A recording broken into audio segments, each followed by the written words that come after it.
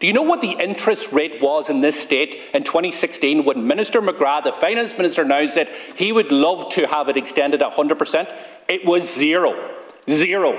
So at a time of interest rates of zero, in Fianna Fáil's time, 0.75% in Fine Gael's time, you had no problem introducing mortgage interest relief that benefited people to the tunes of thousands of euro.